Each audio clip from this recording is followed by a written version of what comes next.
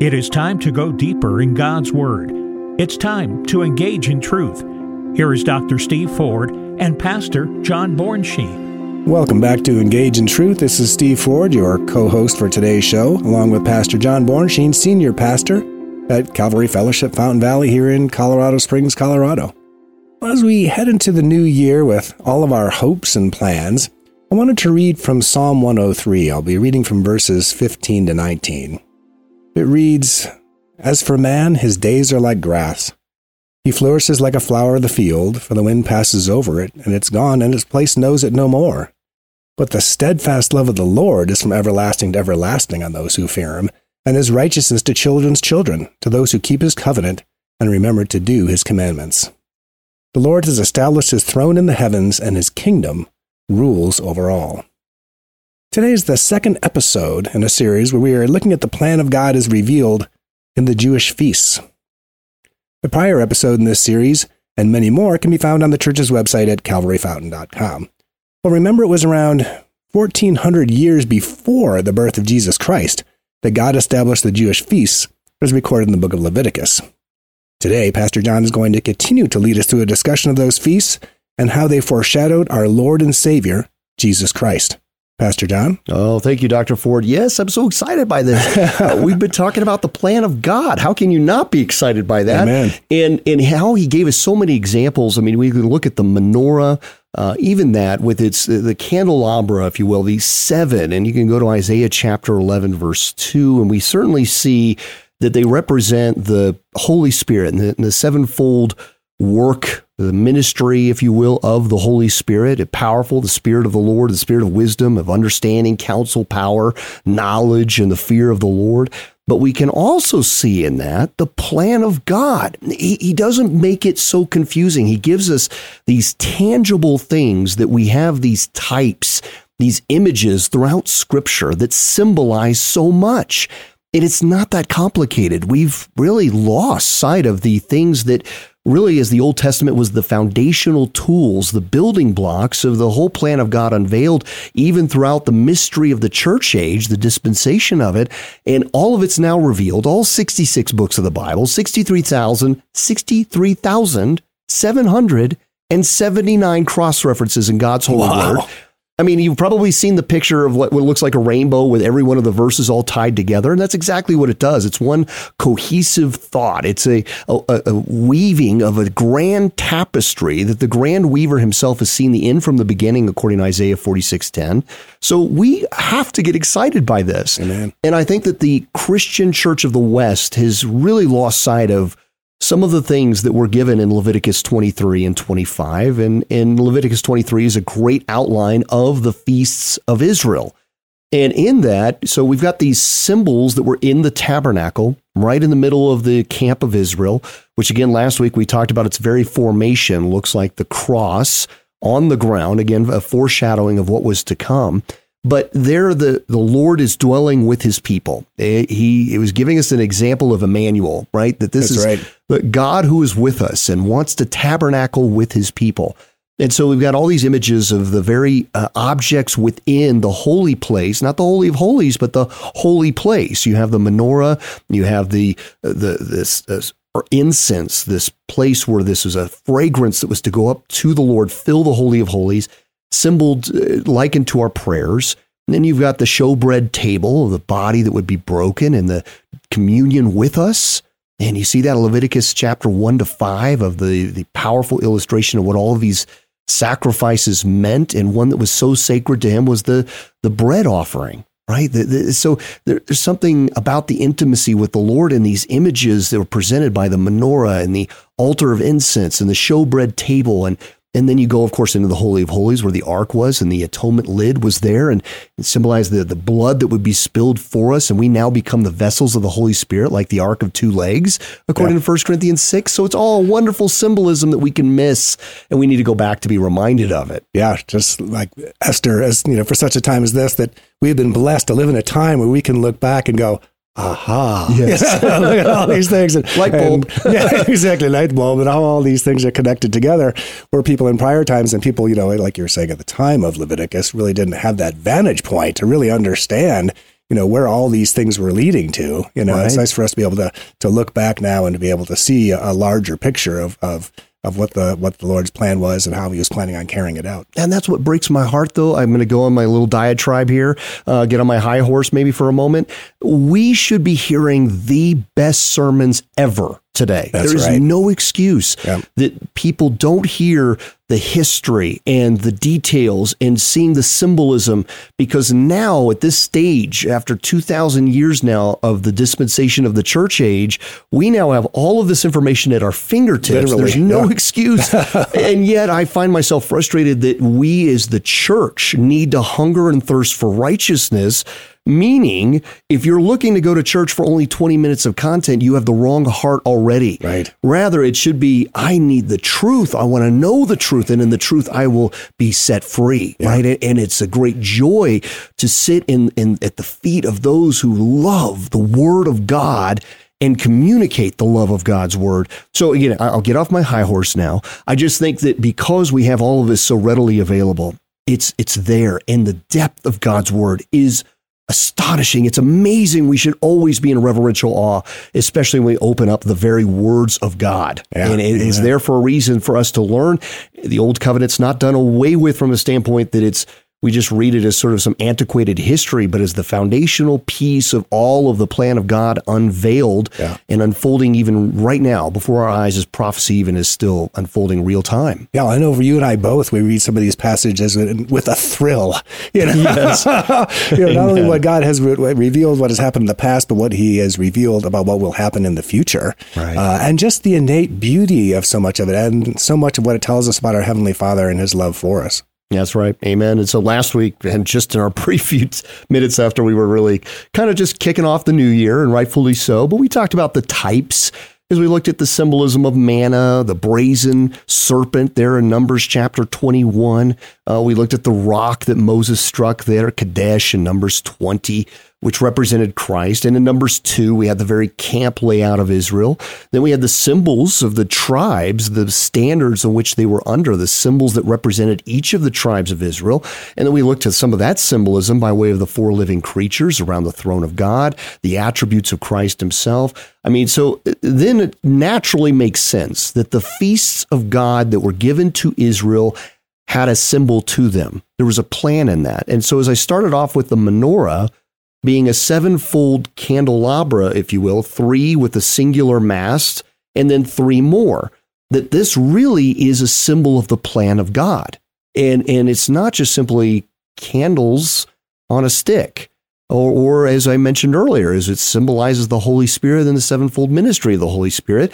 It's also the plan of God unveiled. And we go back to Leviticus 23 on that, and we see how the feasts are all captured in that menorah. Now, last week I hinted at the fact that the word feast is very different in our English Western culture than it was in Israel.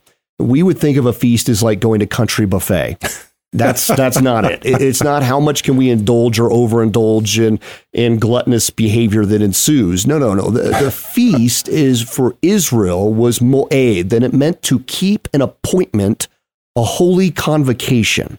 Another word would be mikra, which was a rehearsal, implying it was a preparation for a future event, meaning that from its very inception, it was always to be a symbol of something else, right? Even though, from their vantage point, they would have known, not necessarily seen that finished work. It was the act of obedience to do it, knowing that God has a reason for me to do this. That's right. Right? He wants sacrifices to be carried out a certain way. He wanted the tabernacle to be constructed a certain way. Every detail mattered, and it still does to this day. So there were 7 key feasts. And I want you to keep that in mind as we think about the menorah with 7 candlesticks, again, all pointing to the plan of God that symbolize 7 feasts of God. The first 3 occurred in the spring, Nisan, as Passover, Feast of Unleavened Bread, and the Feast of First Fruits. Then the central stick is the 4th feast, Shavuot, the Feast of Weeks, Pentecost. And this is the summer time frame for that. It's a 50-day feast. That's why we call it Pentecost, the count of 50. And it was after the Feast of First Fruits. Then we have the final 3 feasts. They would occur in Tishrei, and that's the fall. And that would be the Feast of Trumpets, the Day of Atonement, and the Feast of Tabernacles. And so each of these symbolize something amazing in the plan of God. Let me just hint at it right now. I won't hint, I'm just going to tell you, and then we'll build on this. It's the first three symbolize the first coming of Jesus Christ.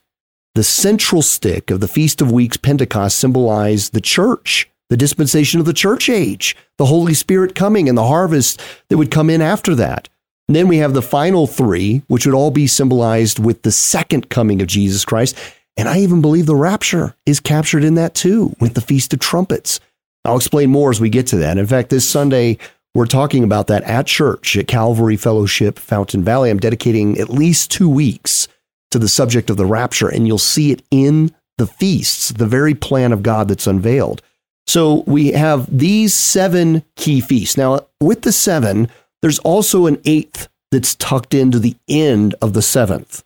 And that 8th is really what's called the last great day. It really symbolizes the final work, all things being made new, right? It's just like where the Lord, we'll talk about this, where God the Father walked the cool of the day in the Garden of Eden. He will once again do that with us with a new heaven and a new earth after the full 7 plan is completed. And I believe that's symbolic here because many rabbis will teach, as I do, that there's a 6,000-year plan with a 1,000-year Sabbath. The 1,000-year Sabbath is the millennial reign of Jesus Christ.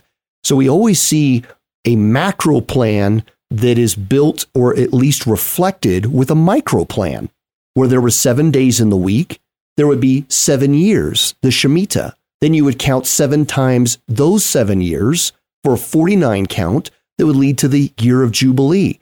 And so everything has a micro level to a macro level. We've talked about that. Why would God create in 7 days? He could have created in 1 Earth second. 6.5 days. If he wanted. I mean, there's no limitation to God. He created time.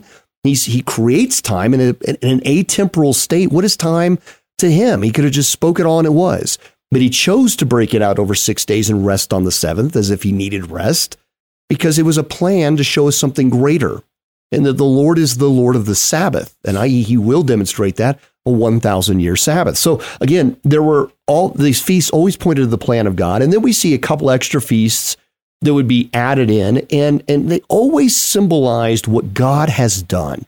It's a wonderful statement. We see in 1 Samuel chapter 7, verse 12, that there was an Ebenezer stone that was planted. And I'm not talking about Scrooge and all that. I'm talking Ebenezer stone biblically was a statement for to erect something that would be a monument to what God has done. Right. Many monuments today always testify to what men have done. In this case, this is a marker so that you can testify to the next generation, look what God has done here, that we would speak of what God has done in our midst and continues to do. Well, then there would be these other feasts that would follow, and they would be like Ebenezer stones. Purim, for example, we see that highlighted in the accounts of Esther. And then we have Hanukkah, which was the cleansing of the temple after Antiochus IV. These were add-on feasts specifically for Israel or for the people, the Jewish people. Hanukkah was not a declared or commanded feast as we'd see biblically. Right. That came by more a way of tradition of what God had done during the Maccabean era. And that was after the last of the prophetic works had been added to the Old Testament. In that era that seems to be a period of silence, we know that there's a lot of history that was unfolding there, especially the Maccabean revolt. Then Hanukkah would become that tradition that ensues thereafter of what God had done in purging the temple. And Antiochus IV became a symbol of what the Antichrist would be. So there was a great statement to be made in that. Purim, of course, was specifically added to the people of Judah, right? And so the Israelites would observe because of what this command through Judah and a special feast unto them and their recognition of what God had done. But the other 7 was really the staple. Let's say that those were the first is declared in Leviticus 23. This is the plan of God. Right. That was unveiled to be as an image to the whole world, even to the Gentile church, that it's not been a mystery. It's been unveiled from the beginning, even to Genesis chapter 3, the proto-evangelium, right? It's always been that this has been the plan. It was always a foreshadowing that Christ would go to that cross, defeat death. Even when you think about it, it's like they didn't even understand. And yet we can look back now and go, wow, look what he was going to, and he was going to come again. Right. Right. So let me, we probably need to divulge into this, Dr. Ford, and just talk about in our few moments that we have, the fact that in the Western culture, and we're under the Gregorian calendar, and we're under a different time, even during the day, we're under the Roman time system, in which we start our days at midnight. Right. The calendar shifts over, the next day begins. It was very different in the Hebrew culture. And so when it comes to translation of where we're saying our Thursday is a little different than maybe their Thursday because of the timing of things, we need to at least address that because it changes some of our paradigm even of the Passion Week. I'm sure. Because if the first 3 feasts were all about the fulfillment in Christ Jesus' first coming, what we see is at Passion Week, he fulfilled all 3. He fulfilled Passover, unleavened bread, and Feast of First Fruits all in 1 week. He appointed when he was going to die. Right. He appointed the days, the times, the hours, exactly when he would be with his disciples, exactly when he would be in Gethsemane to be arrested, and exactly the time he would be crucified to fulfill all of these feasts perfectly. It was never Satan who was in the driver's seat. It was always Jesus who was driving this outcome. Yeah, totally true. It reminds me, and today we have an example when we watch movies and TV shows that nothing that you're watching there happens by accident. Right. It's all supposed to sort of lead you in a certain direction and on a certain way of thinking, all that. Exactly. So it's like nothing is happening randomly. And as you're speaking about this, it's just the exact same thing in Scripture. Nothing is happening randomly. This is exactly the way the Lord had planned it before the foundation of the world. This is the way it was going to happen. He directed it, came off exactly as he planned it. And everything that he said that's going to happen in the future is going to be exactly the same way. That's right. I'm not very fun to watch movies with sometimes. My wife leaned over to me one time and she goes, "Why is he doing that? We're watching this film." And I said, "Well, it's because it's in the script." Right. And she just kind of gave me this look like, okay, you just brought me back into the real world. I was caught up in the moment on the film, and now we're back in reality. That there was a script all along that the actors are acting out, that it's been meticulously labored over to cut in certain sequences to create a certain emotion. It's all part of the script. Yeah, when when Shakespeare said all the world's a play, I'm not sure that he was really that far off. The actors we all have our little short period of time on the stage, and that's the truth that the Lord has given a plan since day one, and he has executed perfectly to that plan, despite man, despite our sin, despite ourselves. He is macro detail oriented, and yes, even micro detail oriented, even to the knowing the very number of the hairs upon our head. Because so often we could say, well, he's too busy with the macro. He is totally, and even in the microscopic, what you can't see, he's even in details of like that. I mean, so we see that over and over scripturally. But I think to my point, we need to at least convey the fact that the day began for the Jewish people at 6 p.m. Right. So at 5:59 p.m., say you're on Tuesday, and it's 5:59 p.m., and suddenly the clock switches over to 6, you're now into Wednesday.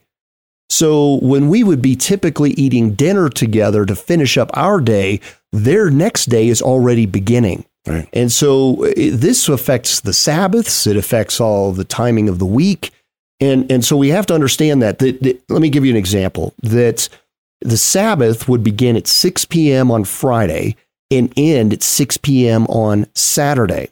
So they already had to be in preparation for the weekly Sabbath. But there were also other Sabbaths that were going on. Those feasts, those holy convocations, those appointments were prescribed by God, commanded by God. They were not suggestions. They had to keep them. They had to know the counts to make sure that they kept those feasts on certain days because it always pointed to Jesus Christ. Right. The feast, all the first 3, Passover, unleavened bread, and first fruits, all were the first coming of Jesus Christ, all fulfilled in Passion Week. Now, think about that. If we've got the 6 p.m. to 6 p.m. type of a schedule, that means that Passion Week had, if you want to take from Passover to the very next week with Feast of First Fruits and the ending of unleavened bread, you had 3 Sabbaths that had to be kept within a 7-day period of time. And you had the Feast of First Fruits in there. So let me give you kind of the calendar of what that would look like. So Tuesday night, Jesus would have been having Passover with his disciples. By Wednesday, 6 p.m., the Feast of Unleavened Bread would have begun. Now, we'll get into what each of these mean. I want to make sure that we give proper time to each of that. So over these next couple weeks, we're going to be talking about that. What did Passover symbolize? What did unleavened bread symbolize? What did first fruits symbolize? So again, not only were they commands directly out of their experience out of the Exodus from Egypt, but also had a symbol on a grander scale pointing to the first and second coming of Jesus. So here we have the Feast of Unleavened Bread that would have began Wednesday at 6 p.m. That means Jesus Christ had to be off the cross, in the tomb, sealed up, everything ready, and they had all their preparation for the high day, which they had to treat as a Sabbath, that would have begun at Wednesday at 6 p.m. That would have taken them all the way to Thursday at 6 p.m. That means Wednesday night to Thursday night was treated like a Sabbath. And originally when Western writers were capturing some of that text and they saw the word Sabbath, they immediately assumed that meant Friday into Saturday. And that's where we started to get sort of our Good Friday into Sunday schedule, which isn't 3 days and 3 nights. That's where all of this dilemma comes in because we didn't fully properly understand the plan of God by way of the feast. So we have Wednesday night into Thursday night. Then you would have had Friday night into Saturday night. So Friday 6 p.m. to Saturday 6 p.m. would have also been the weekly Sabbath. A lot of preparation going on this week. And then you would have had the following Tuesday night, 6 p.m. to Wednesday, 6 p.m. as the finish of the Feast of Unleavened Bread. So you had 3 days that had to be treated with utmost respect like a Sabbath within that 7-day period of time. So the people were very busy in preparation for this. So again, we find that it's perfectly aligned with the 3 days and 3 nights because that means that Jesus Christ was in the tomb Wednesday night, Thursday night, Friday night, which would have been all day Thursday, all day Friday, all day Saturday.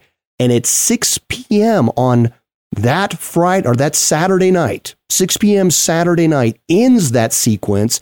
Anytime after 6 p.m. on Saturday, he would have resurrected, which could have that could have meant like 8 on Saturday, but technically that was their Sunday. Okay, so this is where the confusion comes in. So we know that he resurrected on a Sunday. But it's because after 6 p.m. kicks off that next day. For us, we're still in Saturday. Right. For them, it was already into Sunday. So we know he resurrected on the first day of the week. And this is also symbolic because we know that the church begins on the first day of the week, Sunday, as part of Pentecost, which always symbolized the church. So again, that's how we get 3 days and 3 nights. Again, let me repeat. Wednesday night, Thursday night, Friday night in the tomb. All day Thursday, all day Friday, all day Saturday, up until 6 p.m. Saturday. That means anytime after 6 p.m. Saturday, he's resurrected. They go out before daybreak on Sunday and they already find the tomb is empty. And it could have been any time between 6 p.m. and daybreak when the Lord was resurrected, right? So he perfectly fulfills these feasts and gives us exactly 3 days, exactly 3 nights. And in this, he fulfills Passover, unleavened bread. And when he comes out of that tomb and they're clinging to him, he says, do not cling to me, for I have not yet ascended to the Father, because of the Feast of First Fruits would indicate there's the wave sheaf offering. He would be the very best, the first fruits that would go up unto the Lord on behalf of all of us. So he fulfills all 3 in that week. Perfect. That's the plan of God unveiled. And that's, again, we're just scratching the surface here. Because what I want you to see then is how Pentecost plays the role in the dispensation of the church age. Then we get in the Feast of Trumpets, the Day of Atonement, Feast of Tabernacles, and we start to see the plan of God revealed through that of the second coming of Jesus Christ. So again, we're just scratching the surface. I know, Dr. Ford, we're out of time. Time just gets away from us on this, but we're going to kick off next week's program. I want to talk more about Passover. We'll kick off with that. Start building in what was the symbol of what it meant for what God did with the Israelites in Egypt, how it then symbolized through to Jesus Christ as the Lamb of God who taketh away the sin of the world, how the blood on the door frames would be symbolic of the blood upon us, that death would no longer have power over us. Again, all of it's symbolic. We know that the Passover, according to the count this year, will be April 22nd of 2024. And again, sometimes Easter Sunday, as people talk about, or Resurrection Sunday, doesn't always align with the lunar count of Passover. But according to the lunar count, we can look to April 22nd this year. So again, we'll get into that more next week. I want to thank you for listening to Engage in Truth. Dr. Ford and I always love to hear your comments, hear your feedback. We want to thank you for being a regular participant, listener, and just giving us great encouragement. And to listen to this broadcast and others, you can go to CalvaryFountain.com. Again, CalvaryFountain.com. And there you'll find this broadcast and many more in this series. And we'd love for you to share it with your friends and family alike. Services are 8 a.m. and 10 a.m. on Sundays, and we'd love to see you there. God bless you, my friends. Take care.